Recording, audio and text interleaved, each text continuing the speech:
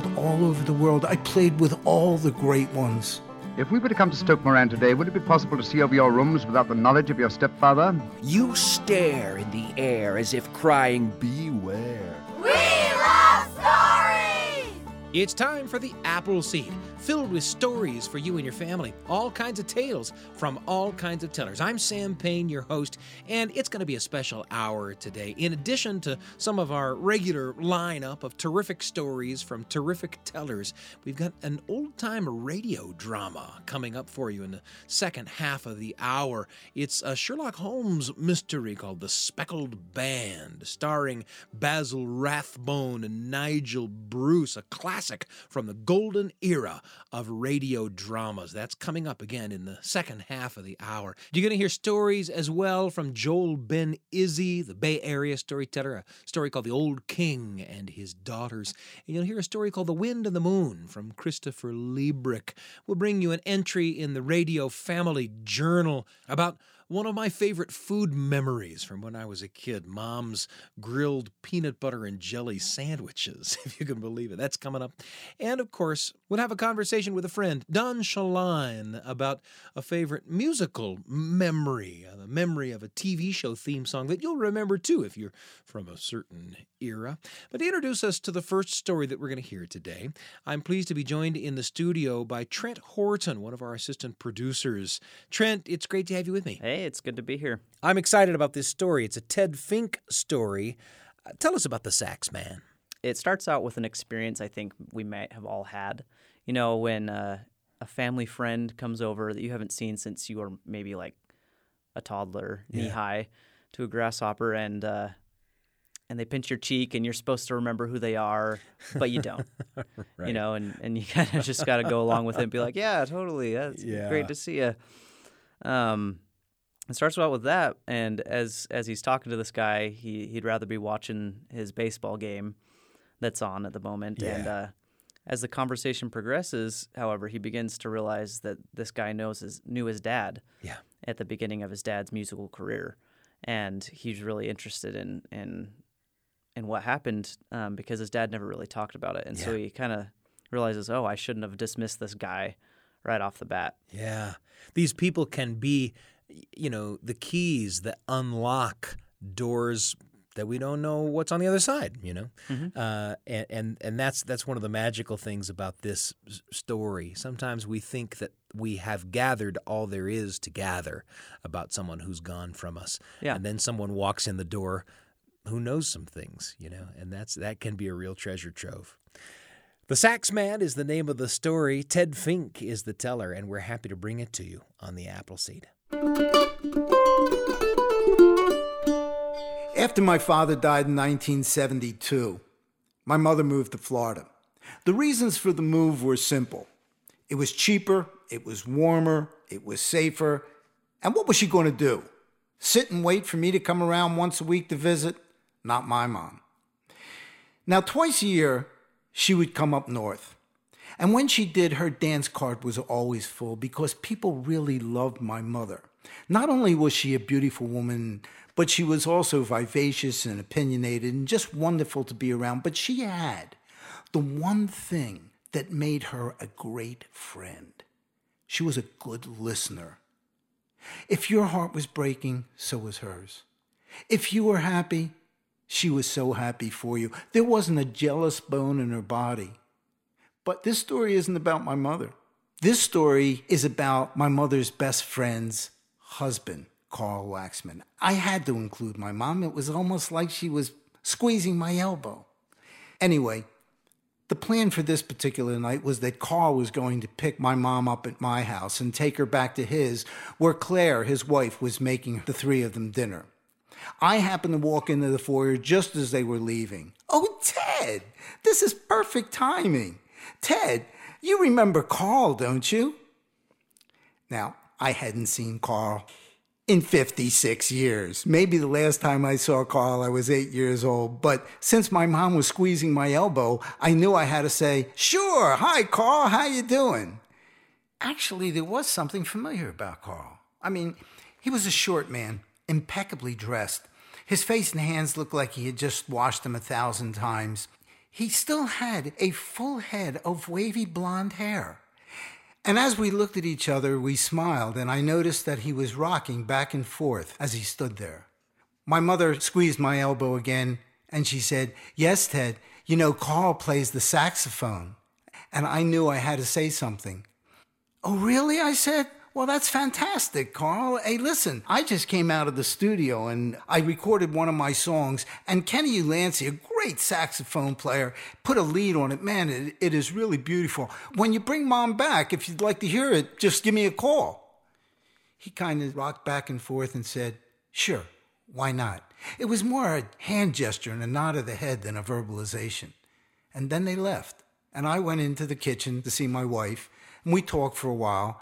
And actually, when I thought about it, I thought, geez, I hadn't actually told Carl the whole truth because I hadn't just finished the piece. I had finished it 2 years before. But the truth of the matter was, I didn't think he would care because I really didn't think he'd ever get a chance to hear it. I just said it. I had to say something. My mom was squeezing my elbow. Do you know what I mean? Anyway, we had dinner, and then I went into the den and I got into a Phillies game. It was about the 9th inning, 10:30 at night. The Phils had a couple of men on. There was a chance for them to win the game, and suddenly I hear, "Oh, Ted, Carl's here." Oh, man, Carl's here. Not right now. Oh, all right, maybe I can get this over real quick. I got up and I ran into the living room and I said, "Hi, Carl, how you doing? I guess you want to hear that thing I did with Kenny." And I go into the living room, and Carl's standing in the middle of the living room, rocking back and forth. I said, "Sure, I'll find it for you and put it on, man. Yeah, let me look." Where did I put it? Oh, my God. Oh, here it is. "Hey, Carl, sit down. Hey, man, sit down. I'm gonna put this in. You're going to love this." But Carl didn't sit down. I got my remote. I put the tape in. I sat down on the sofa. I patted the sofa. I said, Carl, sit down." But Carl didn't sit down. He stayed standing in the middle of the living room, kind of rocking back and forth. And on came the music, and I kind of smiled because I liked this piece. And Kenny Ulansey did put a fantastic lead on it. And it was on for about 20 seconds when suddenly Carl started talking. He started talking over the music. And I don't really know what he was saying because the truth of the matter is I was kind of upset that he was like talking over this piece. Was this what I left the Phillies game for? I said, "Shh, Carl, listen, here it comes. Here comes that lead." He listened for about 2 seconds and said, "Nah, 4 chords, not my bag." "Oh, really? Not your bag? Okay." At that moment, I couldn't wait for that piece to come to an end so I could click that tape out and get, the heck out of there. When it came to an end, I jumped up and I said, "Hey, Carl, take care, man. Catch you soon." And as I turned, he had a tape in his hand. "I'd really like you to hear something on this." I said, You want me to hear it? "Okay, man, sure, no problem." And I clicked it in, thinking that I was going to bust him like he just busted me. And on came some classical music. And he said, "Do you like classical?" And I was just about to tell him that I did when he said, "Yeah, this is when I was lead clarinetist for the Philadelphia Orchestra." I tried to listen, but the truth of the matter is I couldn't hear too much. I could hear enough to know that he could really play, but he began talking over his own stuff. And suddenly I couldn't decide what was better, what he was saying or what he was playing. He had gotten his first horn when he was 16. And by the time he was 18, he was playing professionally. "And you know who gave me my first job?" he said. "Your father." My father. Wow. A couple of minutes ago, here was a guy I didn't want to talk to, and now all I wanted to do was hear what he had to say next. I had known that my father was in show business. There had been some pictures and that great guitar that he gave me. His guitar, Martin 021. He had left the business, and I never knew why. As close as we were, and we were really close, he never talked about it. I never heard him play. And so I said to Carl, "Could he play?" And Carl thought a minute. Carl said, "When I was coming up, your father had already made a name for himself. In those days, it was all about music. In those days, there was work for musicians. Every hotel had 20, 24 pieces. Every restaurant had a band. People went out to listen. People went out to dance. And your father had a 20-piece orchestra, and your father was the house orchestra for the Adelphia Hotel at 39th and Chestnut. It was a great orchestra. And your father would stand up there with that baton and that big smile and that handsome face and that beautiful voice. They would play every day right up until 2, 3 o'clock in the morning. And on Sundays, in the summertime, on your grandmother's porch, all the great musicians would gather to play. And people would come from all over just to listen to them. And it was fantastic. Those afternoons were unbelievable. They were like concerts, and they were beautiful. And that's where your father first heard me play. And he came over to me afterwards and he said, "Carl," he said, "you're great." He said, "I'm going to get you work." And he did. He got me 17 straight weeks at the old Philadelphia Chinese restaurant. Wow, I said. Why did he leave? Why did he ever leave the business? Why? Because the times changed. The music changed. People stopped dancing. People stopped going out. Great musicians were standing on corners selling apples just to survive. Your father, he had to survive. He had a wife, he had a kid. He had to do something. He had another trade. He was an electrician, so that's where he went to make money to survive. Me, all I had was my horn. It was all I knew. So, man, I blew. Hey, wait, here comes that thing I want you to hear. Here comes that thing. It was maybe 20, 25 pieces. It was the kind of orchestra that Frank Sinatra would stand in front of. But it wasn't Sinatra. It was Carl. He soared above the instrumentation like this great giant bird, and he flew. Each note a pearl, each note a gem, and he stayed out there, and he stayed up in the sky, and he spread his wings, and it was absolutely beautiful. And just when you thought you heard it all, he went beyond. He went way out there, and he carried it right through till the whole instrumentation faded away. And when it did, all I could say was, "Wow." He said, "Yeah, I did that 2 years ago in Hamburg, Germany. I was 82. It was my last gig. I made a living in this business for over 60 years. I traveled all over the world. I played with all the great ones." He rattled off a series of names. Some I knew, some I thought were fantastic, and some I didn't know. And he started telling stories about being in the business and about loving the business. Yeah. When I played for the Queen of England and shook her hand, there were some good times. There were some hard times, but they were glorious years. And now, standing in my living room, rocking back and forth as though he was still playing, it was all behind him. In the corner of my living room is the guitar that my father gave me, the old Martin 21, that beautiful guitar. And for the first time, Carl looked at it, and he kind of recognized it, and he smiled, and he said, "Was that you playing rhythm on that thing with that kid Kenny?" And I nodded that he was. He said, "Yeah, man," he said, "I thought I recognized that. Man, that guitar had a beautiful tone. And you know, your father could play. He could really play." You know, I said, "I never heard him play." And Carl thought a minute. And he said, "Well, did he ever hear you play?" And I nodded that he had.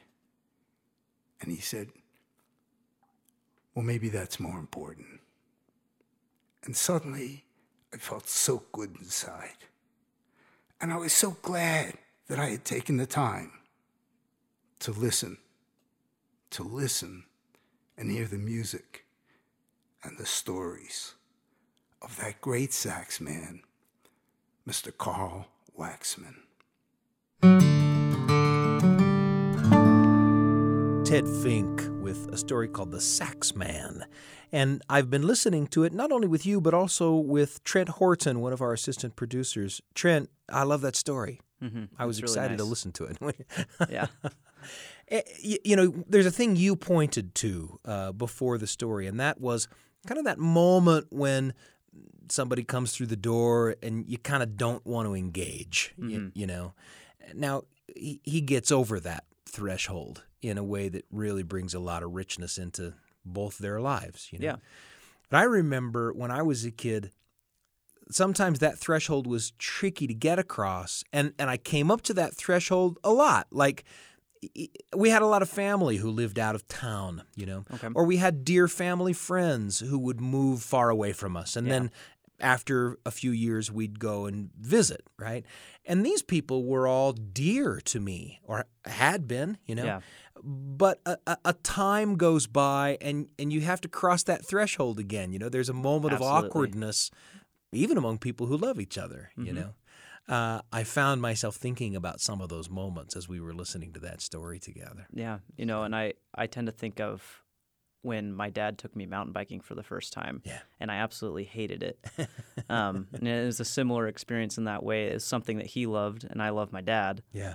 And the first time I went, I hated it. I wasn't in shape. It was miserable, but now I love it. And so I get to share that.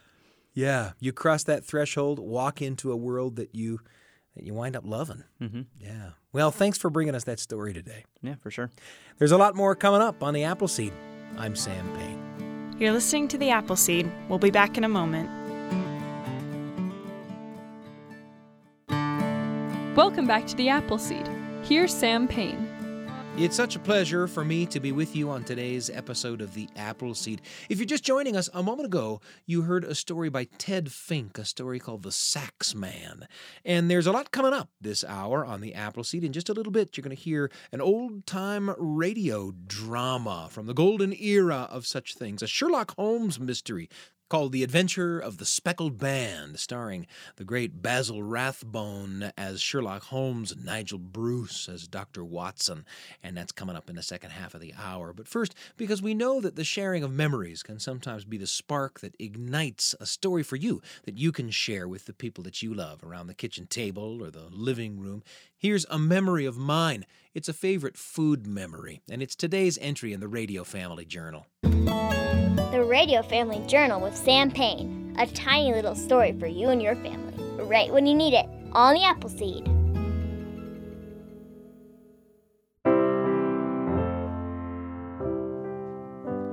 My mother lives almost 700 miles away from me. We talk all the time on the phone, a couple of times a week maybe, but we're not in the same room very often. And I've got to admit that these days, part of the reason I call her a lot is that I want to stay in her mind. It's a mind that works differently than it used to, and many times over the course of a single conversation, she'll ask me where I'm living these days, and I answer as many times as she asks. As I remember the times we've spent together, I remember my mom's food. When I was a kid, I thought there was only one way to cook stuff, the way my mom cooked it. My mom used to make us grilled peanut butter and jelly sandwiches, and we loved them. Peanut butter and grape jelly or strawberry jam between pieces of Wonder Bread, buttered on the outside to grill up crispy and buttery. And of course, she'd cut it in half on the diagonal so we could eat it in 2 manageable goes. We'd take a grilled peanut butter and jelly sandwich over just about anything else, any day of the week when we were kids. I thought everybody all over America was eating grilled peanut butter and jelly sandwiches like we did at my house. And I've met grilled peanut butter and jelly sandwiches since then.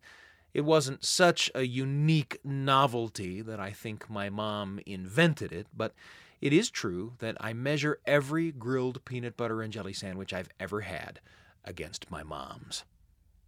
I used to think there was only one way to make chicken, like my mom made it, with the chicken coated in melted butter and a crunchy coating made of instant potato flakes on the outside, baked to golden brown perfection. To my little mind, this was not just the best way to cook chicken, it was the only way. You had to do this. Well, I've since learned that only my mom cooks chicken that way. At least I've never met another chicken cooked exactly like my mom used to cook it. My mom liked to make tacos for us, and again, I thought my mom's way of making tacos was the only way to do it. Not just the best way, but the only way. But since I left home when I was in college, I've never met another taco like the tacos my mom used to make. She'd heat oil in a pan and deep fry each round corn tortilla. Not until it was crunchy, but just until it was hot. And then she'd serve the tortillas on a big plate between paper towels. The other night, we made tacos at my house, and we don't prepare tortillas exactly that way. The tacos we made were delicious, but I have to admit that after everyone had eaten and gone about the business of the evening, I went back to the kitchen and, lost in thoughts of my mom, took some of the remaining tortillas and put some oil in a pan and deep fried them, and then used them in my own little taco after party. But it might be that the days of my mom preparing meals for the people she loves are over. My stepdad, Dennis, is a great cook, and when we're together, we spend a lot of time in the kitchen, and my mom, though, mostly enjoys the food made by the rest of us. Like I said, her mind works differently now than it has. Her eyes, too, are different eyes than the eyes of her youth. And a lot of the time, the food we make for her is the same food she used to make for us when we were small. I'll always remember, I think, the last meal my mom made for me by herself. It was 6 or 7 years ago, and my mom and Dennis were living just a few miles away from me in the city, and I had meetings there once every couple of weeks, and I'd drop by after the meetings for conversation with my folks. And the last time this happened, we sat at the kitchen table, and Cosmo, my parents' dog, came and put his head against my leg, and I scratched his ears, and we talked and laughed. The humans mostly talked and laughed. And in the midst of the conversation, I didn't even realize my mom was making food in the kitchen, but there came a moment when she came to the table and put down a plate of blue and white china in front of me and a tumbler full of orange juice next to it. And on that plate, there was a grilled peanut butter and jelly sandwich, cut in half diagonally, like when I was a kid. And there was one for Dennis, too. And I don't think I've ever enjoyed a sandwich more. It's a deep well, the well of my childhood, and my mom being able to go back there and pull a grilled peanut butter and jelly sandwich forward into the present day to help us all through a 21st century afternoon has been instructive for me. I've had a lot of opportunity, a lot of need even, for rescue during occasional moments of grief or stress since then. And as I'm casting about for help, I can do a lot worse than to go back to the simple memories of the food from my mother's kitchen. It's clear to me that in a lot of ways, that's what she's doing herself. The Radio Family Journal with Sam Payne. A tiny little story for you and your family, right when you need it, on the Appleseed. Thanks for joining me for that entry in the Radio Family Journal. We always hope the stories that we bring you here on the show spark memories and thoughts for you that you can share with the people that you love. Coming up in just a minute, you're going to hear that radio drama, old-time stuff from the golden era of such things, an adventure called The Speckled Band, a Sherlock Holmes tale with Basil Rathbone as Sherlock Holmes. You're going to really love that, and we're going to love bringing it to you. But first, how about a conversation with a friend? Great stories come into our lives in so many ways, through the films that we see, the books that we treasure, the meals that we share, and the songs that we remember, and certainly from the tales that we tell, teller to listener, sometimes over generations and generations. And talking about the way that those stories get down into our hearts and minds and the shape they take there is something that we love to do with friends here on the Appleseed.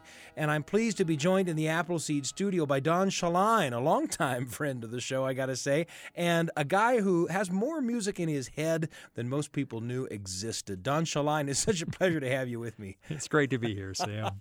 You know, you and I both know that songs can just be the key that unlocks the door to all kinds of memories. You know? Absolutely. Yeah. And you know, I think I'm not alone in saying that some of the most powerful songs and memories come from that volatile, scary, volcanic, wonderful time called adolescence, when you kind of first walk through a room and notice that cute girl over there that has already, you've seen her before, but something's different now. And That's there's right. some kind of a feel that is like, whoa.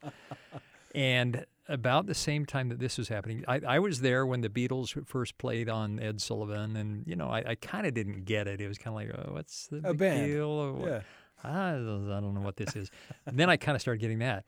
But my real turning point came when that first drum roll and out of the speakers of the television comes, "Here we come, walking down the street." We get the funniest looks from everyone we meet. Hey, we're the Monkees. Yeah. I love it. Yeah. It was just that, and most of the power from that, yeah, the music was fun and everything was fun. They were funny guys. But boy, did the girls like them. The girls chased them, and the girls thought they were the cutest. And I thought, I got to get me that job. Yeah. What they're doing, I want that. Was that the beginning of? I mean, you're a musician of some experience, and some of that. That's where it started. That's where it started. That was totally where it started. All it's right. like, I can't really play anything. I don't know how to play. I mean, that one guy doing the maracas, I think I could handle that. But I thought, I got to figure out how to play an instrument or something, because this band thing really looks pretty cool. Yeah. Well, you play a lot of different instruments. I do now. And what was the doorway for you? What did you saw the Monkees? You heard that song and Sure. you thought, I got to learn how to play something. Right. And I actually started out as a lead singer. All right. Because, Okay. again, I was like, I don't know how to play these other things. But then, band members quit and different things happened. And I thought, I better learn something else here. And so I started trying to pick up other instruments. And now you play piano. You flute. play flute. You play all cowbell. It's all there. I actually started, my very first instrument real instrument was the drums. And again, it was because I thought, well, I've never had any music lessons, so drums, that's got to be easy, right? There are no notes. No notes in drums. But boy, I was wrong. The drums are hard. You watch a band play, and you kind of know how to. You sort of know how to make sense of what's going on the guitar, and you sort of know how to make sense out of what's going on the keyboards, the bass. Yeah. But the drums are a magical mystery, aren't they? Especially because it's 4 appendages. Yeah, that's and right. It's like, wait a minute, this hand's doing this hand, that, and the feet. And, yeah. And I think you appreciate the drums more and more the more about music that you know, right? And it is, as you say, there you've got a guy who each appendage knows what to do independent of the others, which can often be pretty incredible. Yes, indeed. Yeah. So here's my question. You hear the Monkees. Yeah. You start singing, you start learning instruments. And did it work? I think that's the question on everybody's lips, right? Yeah. In college, when I was doing band I had a lot of fun with, meeting people of the opposite sex and kind of saying, oh yeah, that's me up there singing and stuff. It was very fun. But I do have to say that it was quite disappointing when I found out the Monkees weren't often playing those instruments. We should hear a little bit of that great theme song. Here's a little bit of the theme song from the Monkees television show. Hey, we're the Monkees, and people say we monkey around, but we're too busy singing to put anybody down. We're just trying to be friendly. Come and watch, sing and play. We're the young generation, and we've got something to say.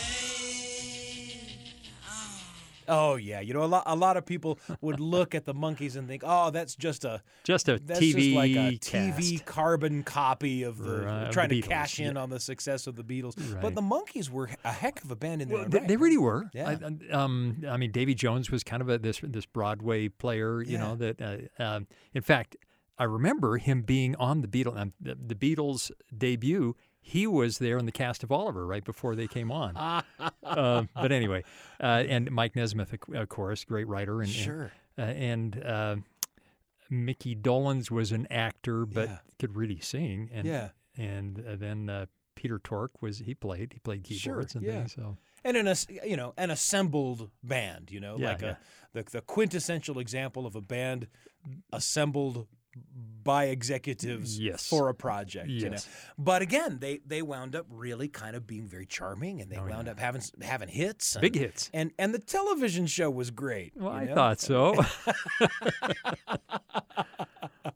Well, oh boy, the life of music that Don Shelline has lived as a result of thinking that he might be able to meet girls because of hearing the Monkees theme song. It's always fun to think about the memories brought on by a piece of music. And of course, we hope that the stories that we bring you here on the show spark memories and thoughts for you that you can share with the people that you love around the kitchen table or the living room. That kind of storytelling makes for memories that last a lifetime. Don Shelline, thanks for joining me here on the Appleseed. Thank you, Sam. Great stories come into our lives in so many ways, and it was a pleasure to have Don Shelline with us. We'll be sure to have him back. Lots more coming up on the Appleseed. Stick around for The Adventure of the Speckled Band, a Sherlock Holmes mystery from the golden era of radio dramas here on the Appleseed. You're listening to The Appleseed. We'll be back in a moment.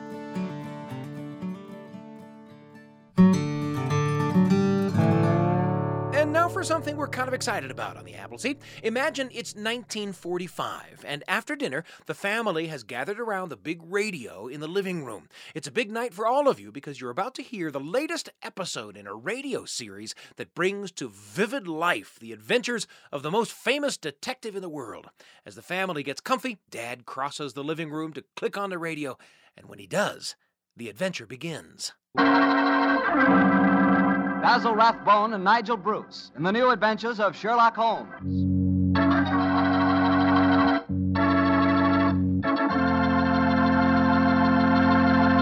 And so would begin an exciting evening around the radio. And on this episode of the new Adventures of Sherlock Holmes, it's The Adventure of the Speckled Band. Now here's the setup. Sherlock Holmes and Dr. Watson are about to receive a visit from Helen Stoner, the stepdaughter of the cruel Dr. Grimsby Roylott. It seems that Dr. Roylott and his two stepdaughters have inherited something of a fortune that, as long as they're all alive, must be split between the three of them. But not too long ago, Helen's sister was found dead inside her locked bedroom at Stoke Moran, the family home. Helen suspects their cruel stepfather has murdered her sister for a bigger share of the fortune and fears that she'll be next. Can Holmes and Watson expose the killer and keep Helen alive? Well, Helen comes to 221B Baker Street to get their help. She's shown into the study by Mrs. Hudson, the faithful housekeeper. Come in, my dear. Thank you. Miss Stoner, I'm so glad to see you again. How do you do, Dr. Watson? And this must be your friend. Yes, Miss Stoner, I'm Sherlock Holmes. Sit down by the fire, won't you? Yes, please do, my dear. Hello, you're trembling with cold. It's not cold that makes me shiver. Dr. Watson has already given me several hints as to your present problem, as well as having refreshed my memory as to the circumstances of your sister's death. My problem is a simple enough one, Mr. Holmes. I'm waiting to be murdered. No, my dear please girl. be a trifle more explicit, Miss Stoner. Very well, Mr. Holmes. My fiancé is leaving for the Far East today. When he leaves, I shall be alone with my stepfather at Stoke Moran. He plans to murder me just as he murdered my sister. What makes you say that, Miss Stoner? Many strange things have happened recently. For instance, he's just moved me into the bedroom in which my sister died. Well, what reason did he give for changing your room? That my old one needed repainting. It didn't need it. But Dr. Roylott did need to move me into that horrible room. And other things have happened. I've heard the music again. Music? What music? My sister first heard it a few days before she died. I heard it myself on that dreadful night she breathed her last. Oh, Mr. Holmes, I'm terrified. Don't worry, my dear. Please don't worry anymore. You have friends to help you now. Do you mind if I ask you a few questions? No, of course not. Now, this music, does it seem to come from inside the house or outside? Well, it's hard to say. There's one other thing that puzzles me, Mr. Holmes. Now, what's that? My sister's dying words. As she lay in my arms, she gasped out two words. Now, what were they? Band and speckled. Sometimes I thought it was merely the wild talk of delirium.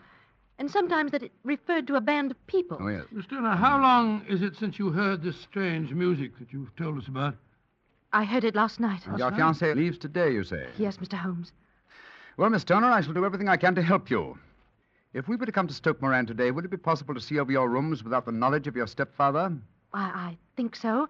He told me this morning that he intended to take a late train home tonight. Ah, that's splendid. Watson, out with the timetable, old fellow, and look up the trains to Stoke Moran. Right you are, Holmes.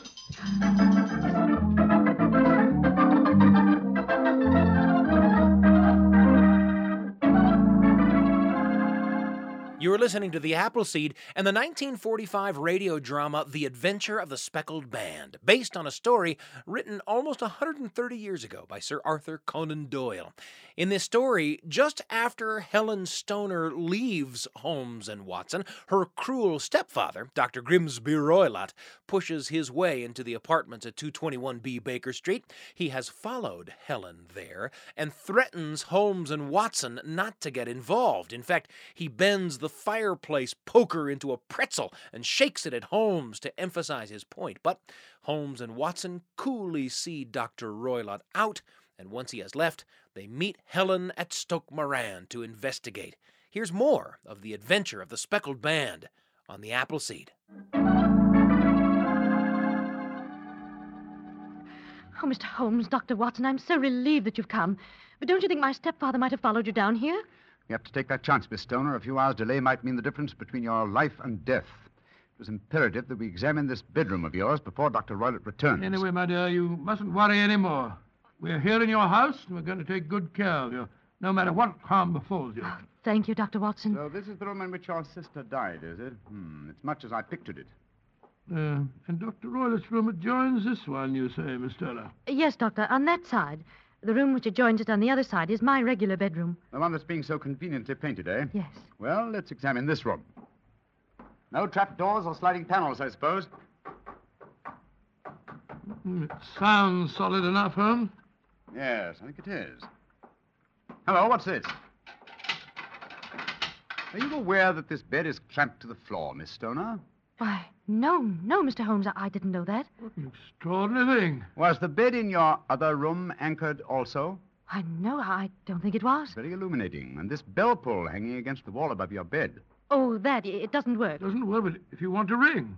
There's another one on the other wall over there. Now, why this one?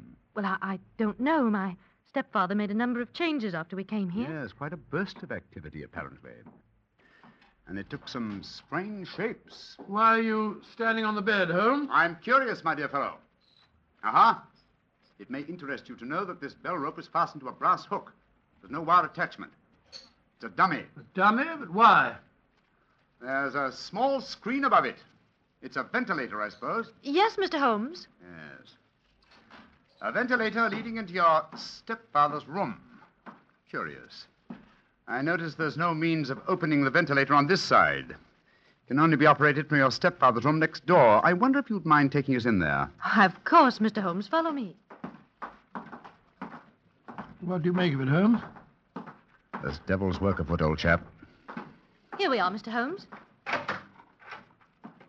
It's much the same as the other room. A bit bigger, perhaps. That large safe against the wall seems to be an unusual piece of bedroom furniture. What is it, Miss Stoner? My stepfather's business papers. Oh, yes. You've seen inside it, then? Only once, some years ago. I remember that it was full of documents. What's this saucer of milk doing on top of it? Does Dr. Roylott keep a cat? No, but he does have a cheetah and a baboon as pets.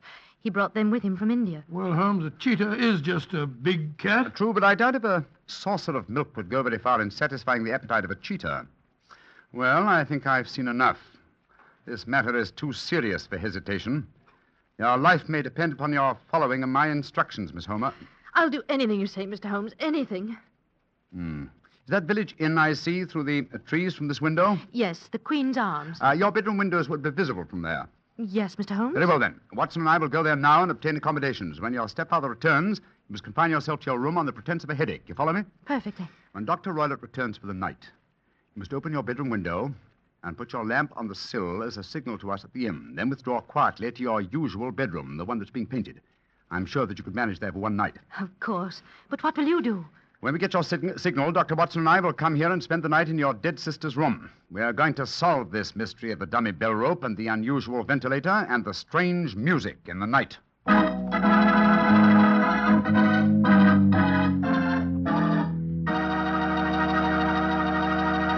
You're listening to The Adventure of the Speckled Band from the New Adventures of Sherlock Holmes. Families would gather round the radio in 1945 when this radio drama was made and listen to a Sherlock Holmes adventure together just about every week. And in this one, Sherlock Holmes and Watson, just as they said they would, head to the Queen's Arms Inn to watch for Helen's signal.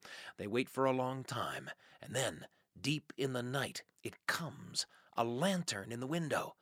Holmes and Watson creep secretly from the inn to the house and into the mysterious bedroom to watch for what?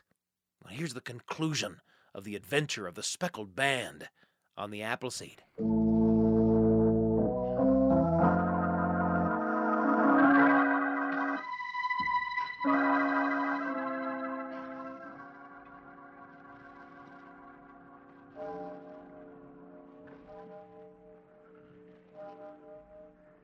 Watson. Yes. Dr. Roylott is up. Look. There's a tiny shaft of light showing up in the ventilator. Shh. Listen. There's the music. Yes. Heralding the messenger of death. Have your lantern ready, Watson.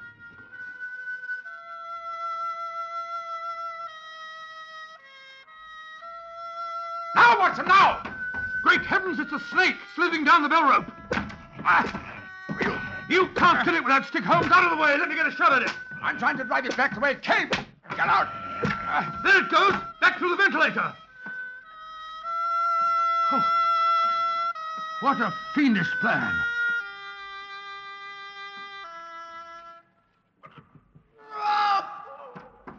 Quick, Scott, what's that? I think the devil has turned on its master. Come on, Watson, into Dr. Roylott's room. Dr. Roylott! Dr. Roylott! Doctor! Look at him sprawled on the bed. Look at his eyes. Yes. And see what is coiled around his forehead. It's the snake. Yes, the band. The Speckled Band. He's dead, Holmes. Yes, he's been bitten by the deadliest snake in the world, the Indian swamp adder. Its deadly fangs produce death within 10 seconds. Well, Watson, violence does in truth recoil upon the violent, and the schemer falls into the pit which he digs for another. What should we do now, Holmes? We must remove the macabre headgear from the dead doctor and return the snake to its den. And I suggest that we tell Miss Stoner that there's no more danger under this roof. After that, we can turn the matter over to the local police. Our work is done.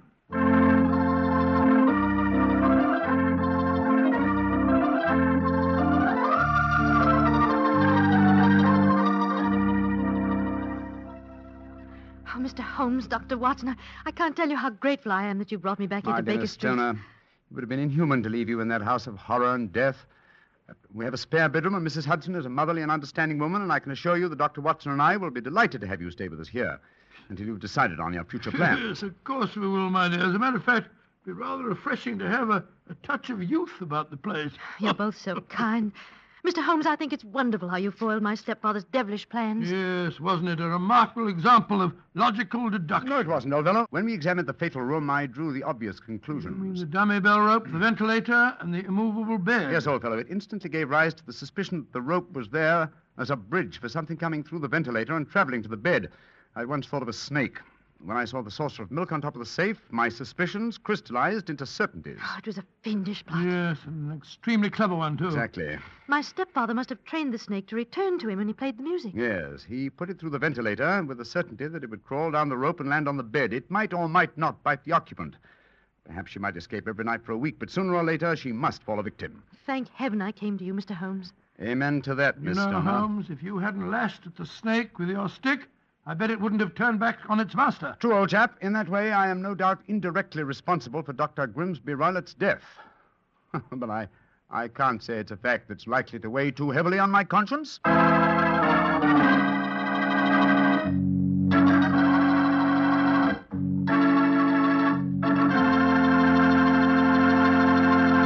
The Adventure of the Speckled Band, part of the New Adventures of Sherlock Holmes. This episode was first broadcast in 1945, just a few months after the end of World War II.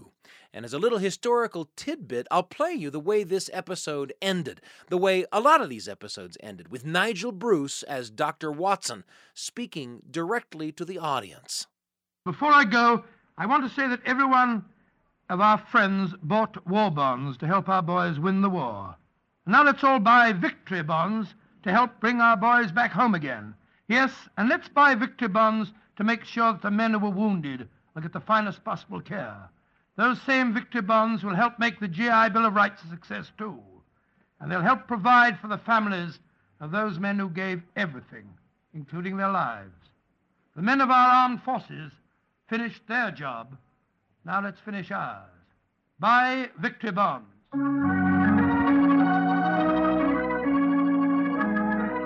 And that's it. A Sherlock Holmes adventure starring Basil Rathbone and Nigel Bruce as the world's greatest detective and the world's greatest detective's sidekick. In 1945, when the show you just heard first hit the airwaves, families listened to stories like this on the radio after dinner. And not just families at home, members of the armed forces serving all across the world listened too on Armed Forces Radio.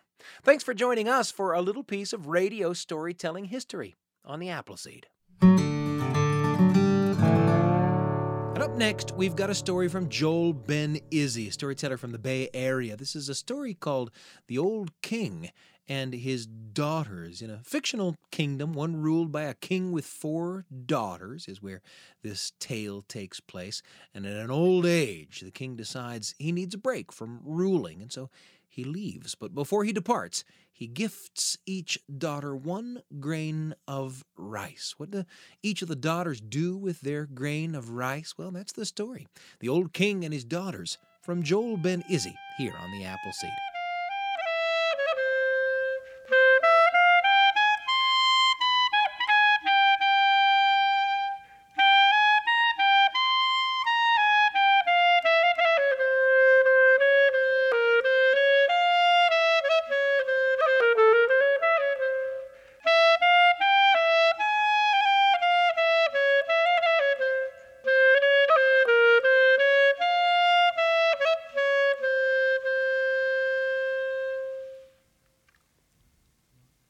There was once a king who'd ruled in his kingdom for a long time. He was old, he was tired. So he called his 4 daughters together and said, "My daughters, I've ruled long enough. It's time for me to go. All my life I've been sitting here watching the kingdom. I'm going to go away for 10 years. And then I'll come back, and one of you shall rule after I'm gone." Well, the daughters were shocked to hear this, and as he was about to leave, he said, "I have something for you, a gift." They looked at him, and from his pocket he drew out 4 grains of rice and gave 1 to each daughter. It was a strange gift. They looked at them and looked at their father, and off he went. Now, they didn't know quite what to do with these grains of rice, but the oldest daughter went to the palace jeweler. She said, "Make me a box, make me a beautiful little box. I want it made of gold and silver and brass. I want it lined with velvet, and within that box," she placed that grain. The second daughter said, "This grain of rice must be very valuable. He wouldn't have given it to me otherwise." And so she climbed up into her closet, and in the very back part of her closet in the corner, she hid that grain, saying, "Anyone who might rob me can take whatever they want, but I'll always have this." The third daughter looked at this and said, "A grain of rice? My father's going away for 10 years, and he gives me a grain of rice? He's nuts." She threw it in the garbage. She said, "In 10 years he'll be back. I'll get another one. His eyes aren't that good now. They won't be any better then. He won't know the difference." That last daughter took that grain of rice and sat there looking at it for a long time, not sure what to do with it, for the better part of a year. And the years went by, and sometime later an old man returned. He said, "I'm back. They talked about where he'd been and what had happened in the palace since he left, and then he asked them, "Do you have the grain of rice that I gave you?" That first daughter went to her room, and she brought out this beautiful box. Inside the box was that grain of rice in perfect condition. She said, "There it is." "Ah, I see." The second daughter said, "Wait here, Father." She went to her room. She climbed up to the top of her closet, and from the dust pulled out this grain of rice. It had dried and broken over the years. It was brittle, but there it was, the same grain. "Ah, very nice." The third daughter said, "Just a moment, Father." She ran to the kitchen, found a bag of rice, pulled out a grain and said, "There it is. You can't tell the difference, can you?" "Ah, so I can't." "And you, my fourth daughter, have you the grain of rice that I gave you?" And she said, No, I don't." "Why? Your other sisters have theirs." She said, "Father, when you gave me that grain of rice, to be honest, I didn't know what to do with it. I looked at it for a long time. And then, after a year of looking, it occurred to me that a grain of rice is a seed. So I planted it. And that year I got 7 grains of rice. Well, I planted them. And each one of them gave me 7 grains of rice. And I kept planting them. And now, as she spoke, she opened up a curtain. And there, behind the palace, was an entire field of rice. She said, "I don't have your grain, but it's there." That whole field came from that grain of rice. He said, "Ah, you shall be queen, for you know what to do with a treasure. A treasure is not meant to be displayed and never used, or hidden away, or thrown away and then brought back. No, a treasure is meant to be used and passed on for years and years to come." And thus it is with stories. If you've enjoyed the stories you've heard today, please pass them on, and I thank you very much for joining me.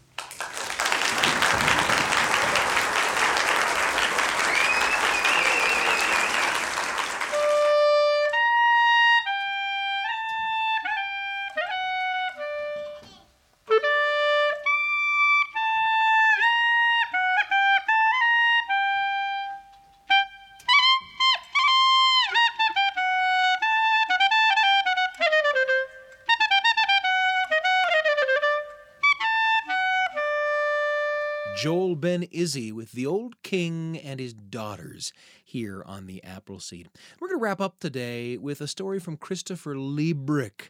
And this is a story called The Wind and the Moon. And in this story, the wind has a grudge against the moon and believes that it can blow the moon out. Well, it blows until the moon disappears, and it's content with itself until, of course, the moon reappears. So the wind tries again, huffing and puffing, until the moon is gone once more, and then it comes back. Well, that's just the beginning of the story. The story is The Wind and the Moon by Christopher Leebrick. It's from a collection called Good Stories from All Over, and we're glad to wrap up with this tale today on the Appleseed.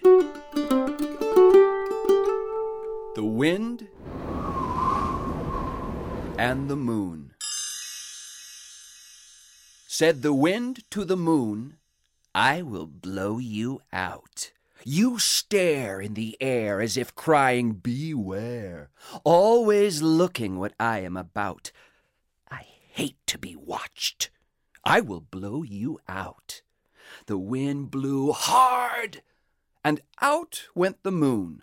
So, deep on a heap of clouds to sleep, down lay the wind and slumbered soon, muttering low, "I've done for that moon." He turned in his bed.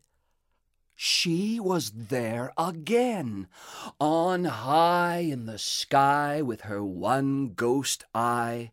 The moon shone white and alive and plain. Said the wind, "I will blow you out again." The wind blew hard, and the moon grew slim. "With my sledge and my wedge I have knocked off her edge. I will blow," said the wind, "right fierce and grim, and the creature will soon be slimmer than slim." He blew, and he blew, and she thinned to a thread. One puff more's enough to blow her to snuff. One good puff more where the last was bred, and glimmer, glimmer, glum will go that thread. He blew a great blast, and the thread was gone. In the air nowhere was a moonbeam bare. Larger and nearer the shy stars shone. Sure and certain the moon was gone.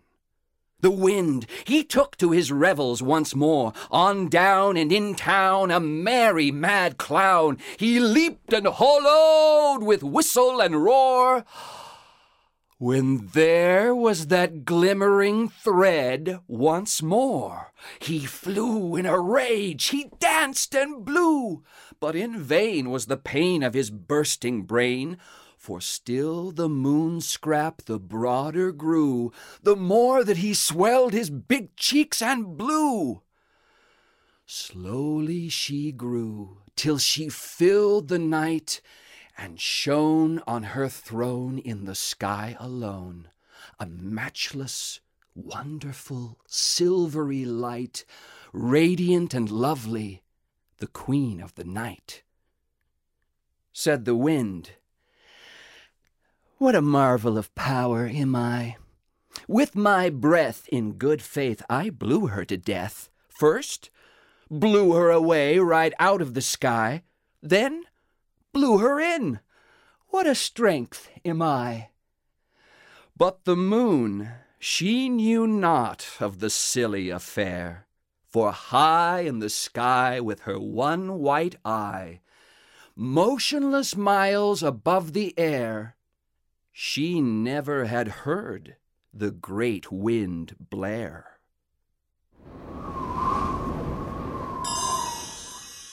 The Wind and the Moon, told for you by Christopher Leebrick here on the Appleseed. What a pleasure to bring these tales to you. So fun to bring that Sherlock Holmes mystery to you. An old-time radio drama from the golden era of radio dramas. Basil Rathbone as Sherlock Holmes, Nigel Bruce as Dr. Watson. Our producer is Jeff Simpson. I'm Sam Payne. Thanks for joining us. Can't wait to be with you again on the Appleseed.